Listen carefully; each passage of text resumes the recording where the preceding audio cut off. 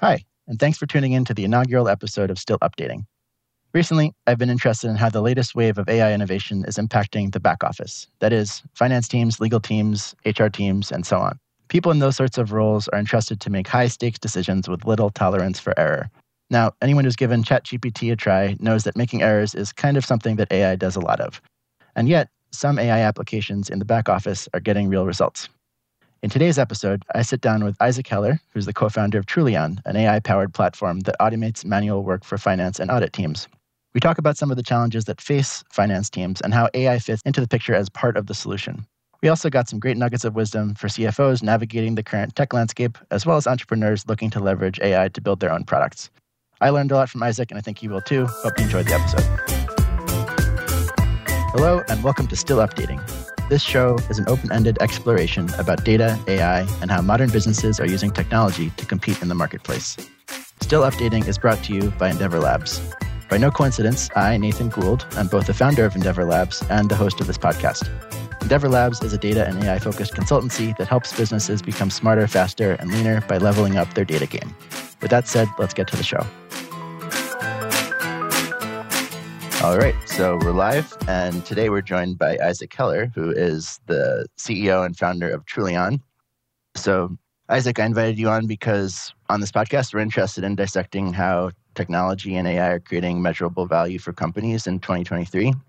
And you and your team are on the front lines doing just that with a focus on finance and accounting. So I'm excited to dig in and get your perspective from building Trullion and your thoughts on how modern finance teams should be thinking about leveraging technology. So with that said, I'd love to turn it over to you for just a general intro, and hopefully you can touch on your journey to starting and building Trullion. Yeah, definitely. Well, thanks for having me, Nathan. It's good to see you. I'm sure we could talk forever about AI, but just, a few nuggets. I'm from Texas originally. I spent many years in what you would call corporate America, as what many people call an operator, right? Various, front office roles. I did an MBA in Dallas, and I actually fell in love with accounting and got really into GAAP and IFRS. And then I took a corporate role in a pre-IPO technology company. And my introduction to accounting was running around a big organization, getting compliant with revenue recognition and revenue accounting, which involves reading a bunch of documents and building these macro spreadsheet models. And everything was outside of the traditional ERP. And the advisory and the audit firms were spending so much more time having to reconcile everything. And at the end of the day, I just felt like there was these new accounting rules that came in from above, but I was actually on the ground doing the work, and there was just more cost and risk in the ecosystem. So it was almost a paradox. Through a couple stops later in my career, I ran into some other accounting changes, such as lease accounting. In about 2019, I was introduced to something called AI. And this was really through the AWS and Google Cloud ecosystems when they were releasing the early NLP models. And having experienced so much pain and a little bit of confusion in these accounting and financing processes, I just felt like AI would be a very powerful enabler, equalizer for the accounting industry. So essentially what Trullion has managed to do is leverage AI to help ingest unstructured data, whether it's documents or systems. That's number one. And then number two, automate business logic. In the case of accounting, this is creating financial reports, what you would call debits and credits, and disclosure reporting. And so if you take AI to bring all the data in, and then you add the business logic, what's really cool is that gives you a more enriched and 360-degree data set. So if you work with your auditors or diligence providers, they can actually come into Trullion as a more rich source of truth because it has both the inputs and the outputs in one. Just in terms of the company, I have a partner who does a lot of the AI and CTO work, Mir Boldo, co-founder. I'm in Tel Aviv today. We're a global company. Started in the brainchild was in New York, and then kind of the ultimate company has spanned to Tel Aviv, where we have over 40 people today. We also have a New York office as well. And that's it. We've had, some nice funding, and we've built out a platform now with multiple modules. And it's a really exciting time to be at the intersection of AI and accounting. Cool. And just a quick question about your entrepreneurial journey. So you came from the accounting side. without a background in AI. Curious to hear how you went from kind of the seed of an idea that this was a problem space that could be tackled with AI to actually having confidence to go and start a company around that concept. Yeah, well, I never had the true confidence to start a company. It happened very organically. So I didn't wake up and decide to do it. It kind of found me. And I think you start with something basic, which is validating a product ID through the minimum viable, not product, but let's call it action. And for me, that was creating 7 or 8 screens of the workflow that I thought would be really interesting within the product. And once you can put that into a 30-second or 1-minute video, in my case, I started to show it to potential customers, which were chief accounting officers and CFOs. And then eventually, once we got enough validation, showed a few investors, I learned what angel investing was, then was actually able to meet, qualified engineers to go build the product. So that was really the starting point. It sounds simple in retrospect, but it's a series of multi-month or multi-year iteration to get it right. Yeah, for sure. Well, congrats on the progress so far.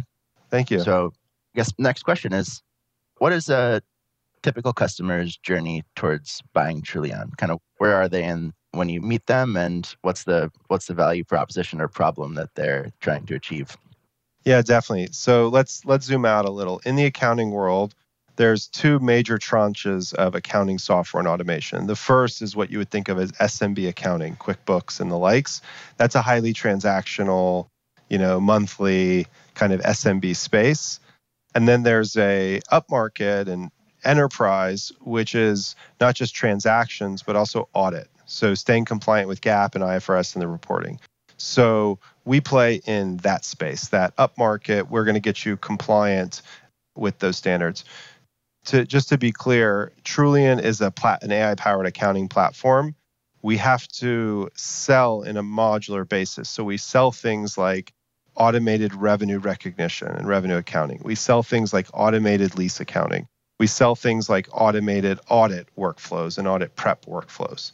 And so the customers that come to us are corporate controllers, chief accounting officers, in some cases CFOs, and they're spending a lot of time and money to get compliant with these standards. And they might be doing it in spreadsheets or custom systems or really just offline internally. And they hear about Trullion and they say, wow, this sounds like it could not just save me some money, but actually make it more accurate and efficient. They find us online. They find us through our partner network. As you know, there's a lot of great audit and advisory firms. They refer their clients to Trullion. In terms of the buying journey, they do a couple demos and hopefully become a customer. Got it. So then after the sale, how do you know, because I think a lot of companies, as they're evaluating AI-powered software or software in general, want to know, like, how do I know this is going to be successful? Like, what does a good ROI look like in practice? How do you think about that, both from the perspective of the customer and also, measuring adoption and traction and success of your product itself? Yeah, definitely.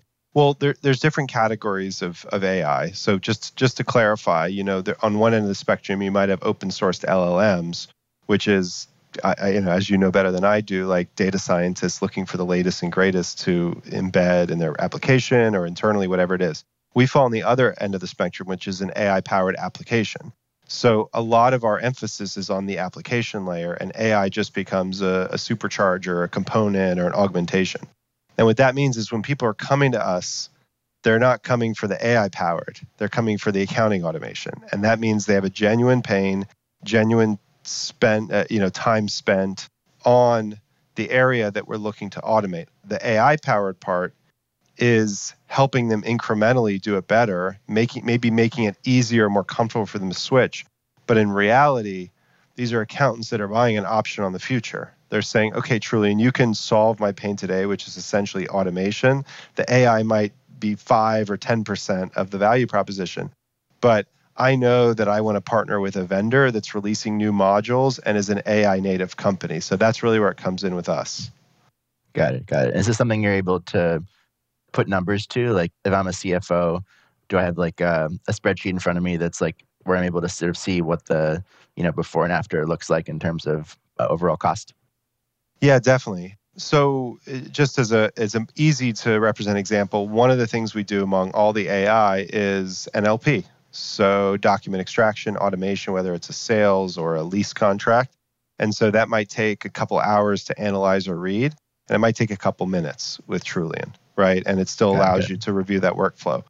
There are other applications of AI where you might have a tough time calculating an interest rate or calculate doing a pricing analysis. And we can leverage AI in a more data science environment to help automate that process. Got it. Got it. Cool. So let's see. Turning our attention to the tech a bit, I'm curious to understand, what do you actually have under the hood in terms of AI? Is this all like cloud APIs? Do you have any custom stuff? And then I think maybe we could get a little bit into what does the team itself look like, and how are you, from the outside, it's hard to tell like what's actually Yeah. what's actually powering the thing. So curious to get it inside the engine a little bit. Well, so first of all, the people that really, build the engine is my partner Amir. On his team Shlomo, we have an AI team lead and a group of 4 or 5 amazing people that actually build this stuff. I do the demos, I guess you could say. Yeah. So one thing to understand about AI as an application layer, we're a vertical SaaS company in the accounting and audit vertical. And so when we think about AI, there are use cases that we have under the hood, but also we're just jumping in to the space, and we're building our customer relationships through that initial module, but we're actually sitting closely with them and working on broader applications. And the reason I say that is because AI, at least in the accounting space, is really in its infancy. And so this is going to develop and accelerate over the years. Now, what are we doing today in terms of under the hood? A lot of NLP use cases. So I'll give you one example. You have a bunch of lease contracts. We can normalize and aggregate all those different contracts, extract the relevant data for accounting and financial purposes. In many cases, automatically populate that data into the workflow, and in other cases, allow you to review it for an approval. We don't spend all of our money building those models in a proprietary way, right? We may take off-the-shelf models to do best of breed in terms of NLP and entity extraction. What we do have in a proprietary way is how we do pre-processing and post-processing and other aspects of the data. So again, LLMs, as you can see, are now accessible by your, teenage daughter or whatever it is. We are just taking those off the shelf, and then we're automating or doing proprietary things in terms of getting the data ready, whether it's OCR, formatting, and then post-processing, which might be actually tagging a lot of the data in the workflow. That's NLP. We can jump into some other use cases that are more data science related, but there's pockets of these in each of our workflows. Got it. Okay. How about the engineering team? How big is it? How many folks on the team are actually specialized on like data science or machine learning? It's about 20 people, amazing, in Tel Aviv, and there's about 5 that are focused on AI and data science. Okay, that's actually quite a bit. So that's must not all be people sort of hitting cloud APIs, but some people probably doing some sort of training or fine tuning.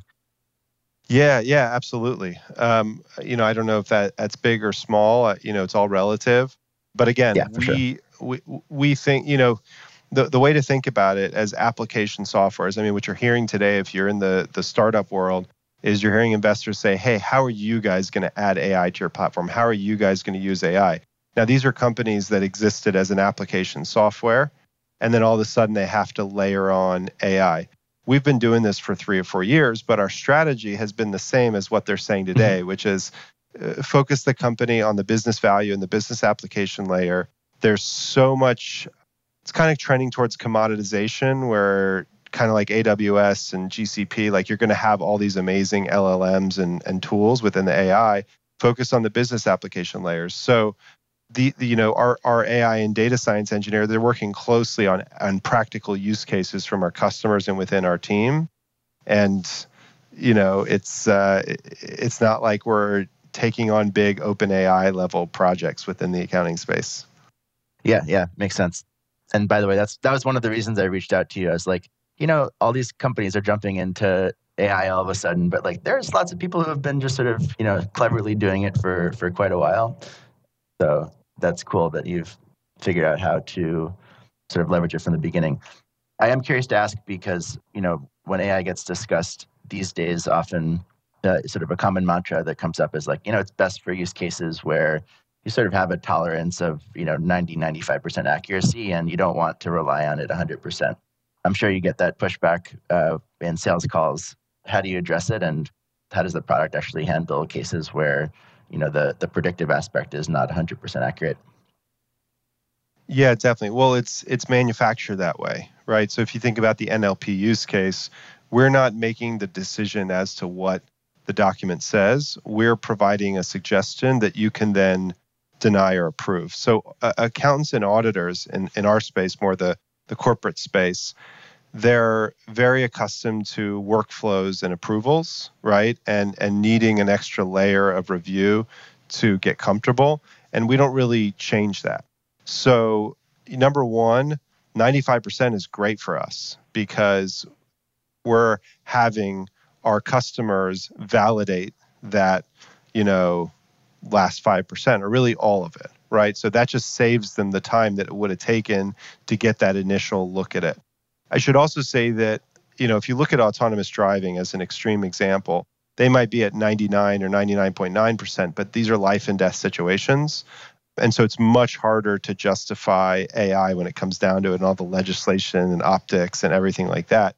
In the accounting industry, there definitely needs to be a high level of accuracy, but because there's so much human error right now as it relates to, fraud in some of the biggest companies, or SVB as it relates to some of the more, hey, we did everything right, but it still got messed up, that there's enough motivation to say, hey, 95 to 99% with an additional layer of human expertise is really, really good for our industry. Got it. So your work so far at Trullion has been focused on this lease accounting use case, and you mentioned kind of sitting in the trenches with your customers on kind of expanding to new use cases. Curious to hear more about kind of where you see the future of Trullion going and what in the accounting and audit sphere is automatable with the technology that's out there today. Yeah, definitely. So we essentially have one persona, but two different sides of the coin. Our first side is the corporate controller, who is called the internal accountant. And then our second side is the auditor, who's the external accountant. But ultimately, those two parties are working together to validate that the financials are accurate. So we started with lease accounting and revenue recognition. Lease accounting and revenue recognition are two new GAAP and IFRS international standards that have come in and asked for a much more granular layer of data with a lot more sources and more complexity in terms of how you recognize revenue and lease accounting, which we can get into. That's modules number 1 and 2. The second is related to the audit workflow, which looks at things like revenue, leases, HR data, taxes, and essentially does a lot of matching and analysis to make sure that source data matches what you say that you have. So those are our 3 modules. The common theme of those is the fact that accounting is the deepest level of data, let's call it components, that you can ask for. Right? So accountants are going not just to this atomic, but subatomic level and says, hey, you got a $100 customer. How many products did you sell them? 2? Okay. How do you allocate those 2 products? Oh, 40-60? Really? Because in that other deal, you allocated it 70-30, the opposite, right? Oh, there's a service? Okay, that's a third component. Wait a minute. They're going to pay you 50% up front and then 50% upon delivery. And so they start breaking it down into all of these very, very small components. For Trullion, that becomes really valuable because the ERPs like NetSuite, Workday, they're not built at that subatomic level. So we can build at that highly granular level from a data perspective. That's number 1, right? And then the other thing they're saying is they're like, well, that data needs to come from the billing system. That data needs to come from the CRM. And that data actually needs to be validated against those bespoke contracts that you sign. So that's the second component, is the AI layer, right? So the AI just normalizes those 3 areas. Sometimes it's just open APIs. Sometimes it's only AI. And sometimes it's a combination of both, right? So you've got that subatomic level, you've got the AI layer, and that actually starts to build a better infrastructure for accounting and financial software. So all the insights that are happening up here that are triggering off the ERP or the CRM would actually be better served if they were built off a highly granular level of data that can cross multiple sources. Then you can actually have like a more efficient infrastructure and level of insight into your financial data. So Trullion, we have to provide business value. We can't just create this like magic one platform and compete with Oracle and SAP or whatever you want to say. We have to start with these workflows that are specific pain points today, and the underlying technology starts to give you access to that early financial platform. That's super interesting. So it sounds like you sort of see, maybe not, you're not there today or tomorrow, but you sort of see this idea where in the future there's kind of room for one system that bridges some of the functionality that you would see in an ERP, CRM, and accounting platform today. Is that kind of a fair characterization? Yeah, to some extent. We call it a single source of truth. And it's just a blip in this industry. We could be right, we could be wrong, we could run out of time. But essentially, accounting, going back several decades, was always the most kind of respected and refined version of financial knowledge, right? At the risk of offending someone, it used to be a lot cooler to be a CPA, right? To be an accountant or lawyer or doctor. Now accountants kind of, to the side. But in reality, that was a really, really powerful quantitative position that was the financial expert. Over time, as new metrics came in, so ARR, TCV, things that GAAP and accounting doesn't really follow, there became this tower called the finance guys and the FP&A guys and, Mr. Strategic Finance. And those guys or gals became much better at integrating with systems and tracking ARR and TCV. And they were uninhibited from the complexity of GAAP accounting. And so then GAAP got moved, accountants got moved almost as a post-finance reconciliation process. Oh, go check the box. We already did our, forecasting and planning. But in reality, the level that they go to of data due to GAAP, due to IFRS, is actually much better infrastructure to build off of. There's just so much compliance that I believe they have to keep up with, and we have to keep up with to get to that strategic level with the data that you're analyzing. Okay, very interesting. Yeah, sidebar, I've dealt with a lot of projects that involve pulling like, NetSuite or Salesforce data into a data warehouse and kind of, mashing them up for the finance team. And I've always kind of been curious, how exactly does that relate? Like, why are we doing this twice? Why are we doing this in the data warehouse and then doing it again, like in NetSuite or in QuickBooks or something like that? So this is adding some understanding to what I've got. Yeah, definitely. We ask the same question, every day, right? Yeah. But it's getting better. I mean, finance and accounting professionals, they've always been ahead of the curve. People trash Excel a lot, but it's actually a really powerful piece of software. And really good Excel users are incredibly tech forward and, incredible quantitative minds. And so they just have a very high standard for adopting new software and new tools. But when they see it, they jump in, right? They're data native people. Yeah. So given that we're not in this, beautiful future where there's a single source of truth for finance and for all these things, how do you think about integration? You sort of land at a new company and they have what systems they have and what processes they have. What do you have to kind of make seamless for the customer so they get value out of Trullion? Yeah. Well, I think to your point, there is an existing infrastructure.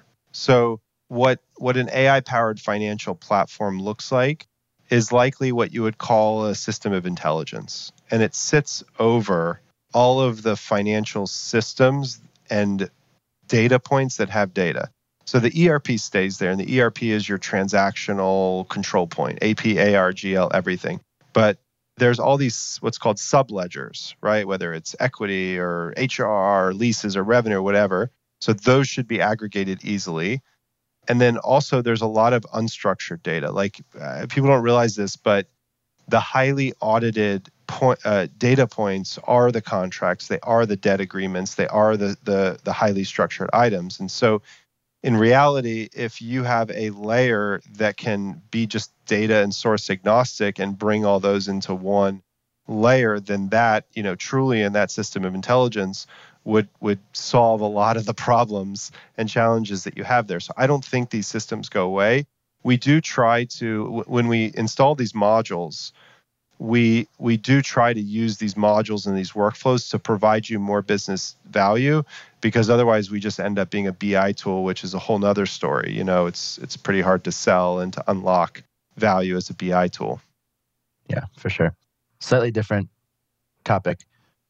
Do you ever see finance teams that you're talking to thinking about building things in-house to deal with some of these challenges? Yeah, definitely. And we just had a CFO roundtable with Deloitte and Graycroft in Los Angeles, and this was one of the big questions. It's always going to be correlated with the size of the finance team and the size of the company.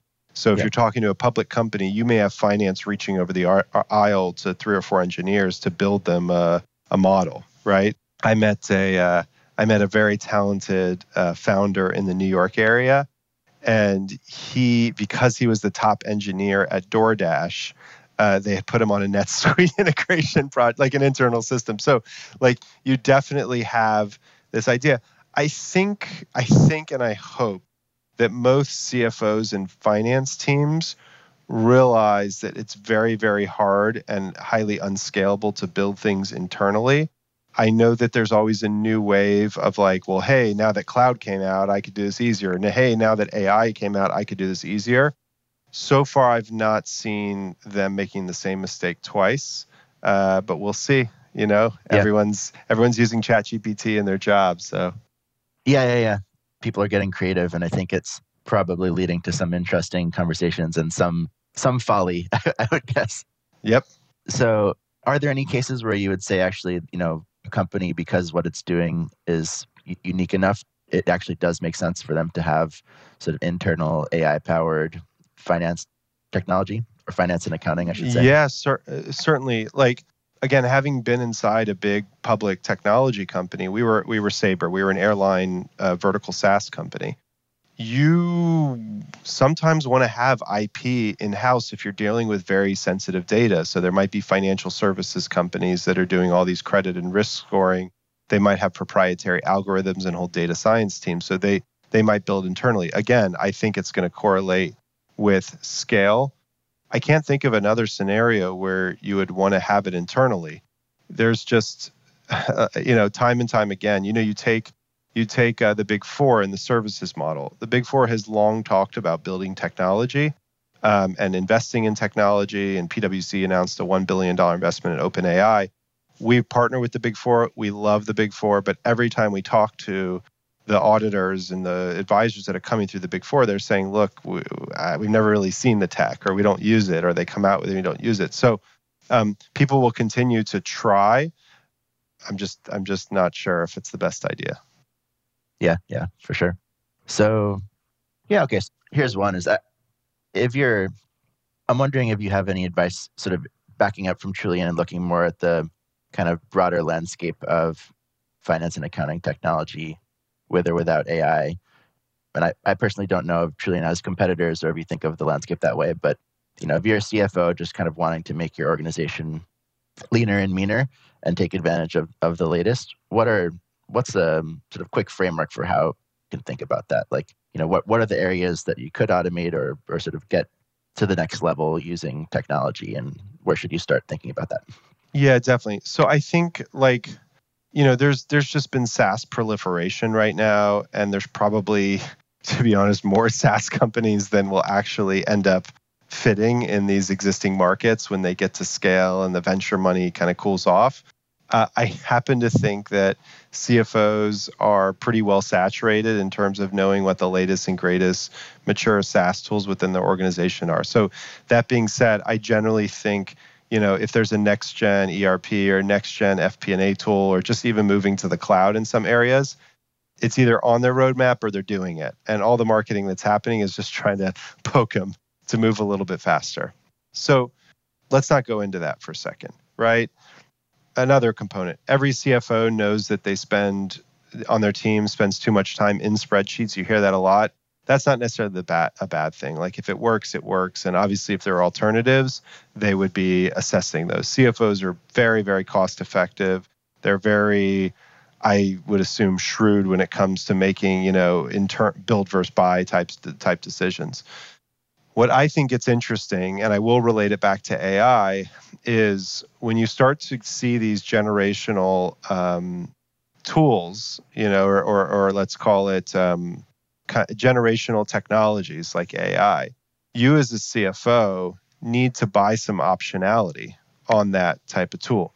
So if you need to buy an expense management tool and number one has AI and number one doesn't have AI and you're pretty sure they're similar, or maybe the AI is slightly worse, I would invest in the AI tool. Why? Because number one, that tells you that that's a tech forward company. And number two, the compounding effects of what AI is likely to do in that area is something that you can really benefit from instead of having to figure it out 3 or 5 years later when you switch. Further, these AI companies, especially if they're funded, if you look at the public markets, the excitement and the investment is going into AI-enabled tools.